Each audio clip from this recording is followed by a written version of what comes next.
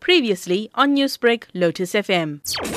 Earlier today, we were approached by demonstrators. More than 150 of them were demonstrating on King Shaka Street. Our offices are located in the corner of King Shaka and Chief Advent Luthuli. And the delegation that then came into the premises of the municipality and asked that all members of staff should vacate the offices without any explanation whether the demonstration was directed at the municipality or not. But clearly it was not directed at us because we don't have any memorandum. If these protest actions are not municipal or service delivery related, what could be the cause then? One cannot tell, except that over the radio I've heard the leader of the ANC talking about issues that are internal to the ANC, which affect the ANC. This, of course, has forced for the municipal offices to shut down. How will this affect operations within the municipality going forward? Well, it has affected. People are calling, they want to go to the licensing department. One of them had logged a complaint yesterday about his meter not being able to upload when he was trying to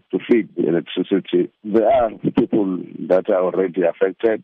It's going to have a negative impact on our ability to deliver the services to the people. Those who are sweeping on the streets have been called to stop cleaning the town. So it does affect us negatively. I know you've just mentioned that these protests are not directed, of course, to the municipality in any way. But is there any clear indication when the situation may simmer down? Well, at the moment, there is no indication. It would be best for us to be safe than be sorry. So on those bases, we decided that even though really there's nothing that is clearly directed at the municipality, if it would be safe for our staff members and for our customers to close shop for today, let us do so.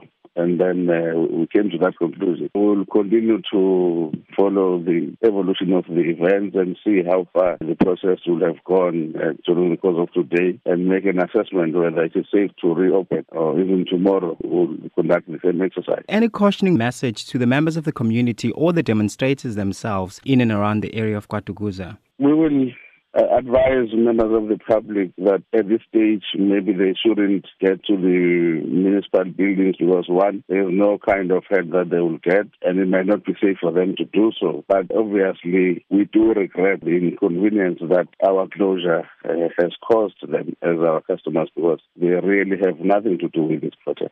Newsbreak, Lotus FM, powered by SABC News.